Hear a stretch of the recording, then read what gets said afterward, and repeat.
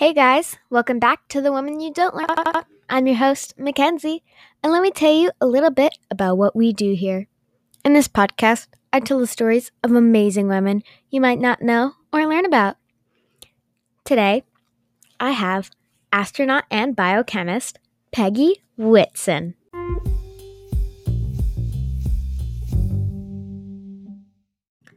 Peggy Whitson was born February 9, 1960 in Mount Ayr, Iowa. She graduated from Mount Ayr Community High School in 1978 and got her bachelor's degree of science in biology/chemistry at Iowa Wesleyan College in 1981. In 1985, she got her doctorate from Rice University in biochemistry.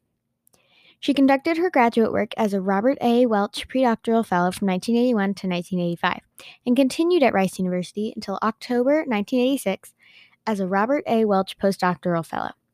She began her studies at NASA Johnson Space Center in Houston, Texas, and was a National Research Council Resident Research Associate. Man, that's a long name. Try saying that 5 times fast.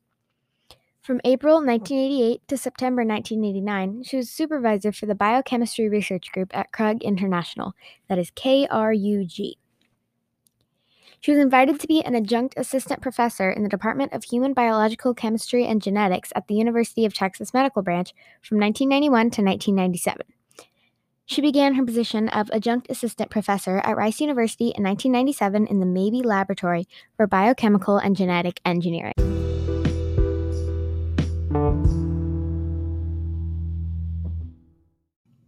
From 1989 to 1993, Peggy worked as a research biochemist in the Biomedical Operations and Research Branch at NASA's Johnson Space Center. She served in the Biomedical Operations and Research Branch from 1991 to 1993 as the technical monitor of the Biochemistry Research Laboratories. She was then the payload element developer for the bone cell research experiment from 1991 to 1992 and was named the project scientist of the Shuttle Mir program in 1992. Peggy served in this capacity until the conclusion of the Phase 1A program in 1995.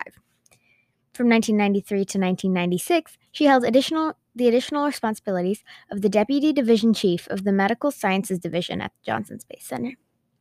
In 1995 to 1996, Peggy was the co-chair of the U.S.-Russian Mission Science Working Group.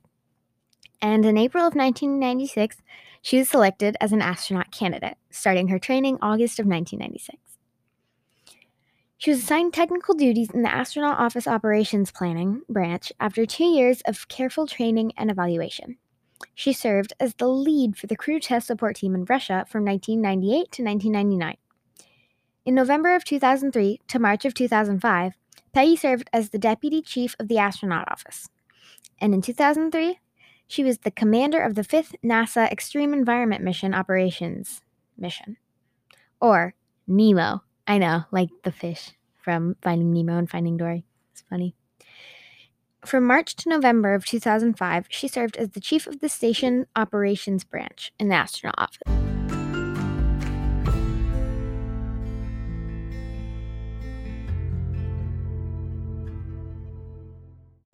The Expedition 5 crew launched June 5, 2002, and yes, Peggy was on it. It docked with the International Space Station June 7th.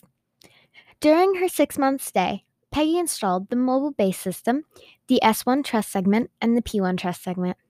She performed a 4-hour and 25-minute Orlan spacewalk using the space station remote manipulator system to install micrometeoroid shielding. She was named the first NASA science officer during her stay. She conducted 21 investigations during the 6-month stay, not overall. She's conducted way more. The Expedition 5 crew returned to Earth December 7, 2002. The Expedition 16 launched October 10th, 2007, and can you guess who was on it again? Peggy. It docked with the ISS October 12th. Peggy oversaw the first expansion of living and working space in more than 6 years on the ISS. She returned to Earth April 19th, 2008. Peggy was also part of the Expedition 50/51, which launched November 17, 2016. Peggy has contributed to hundreds of biology experiments. She also holds the U.S. record for space endurance and is 8th all-time in the world. She's also still alive today.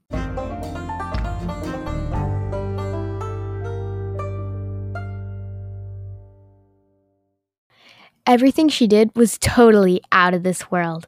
I know, guys, I really love the puns. Just deal with it. Don't forget to like, subscribe, and share with everyone you know. If you like this podcast, leave me a review on Apple Podcasts. Email me at womenpodcast21@gmail.com. You can also send me a voice message. The link will be in the episode description, along with my email. I'll see you next time for more awesome women. Bye, guys!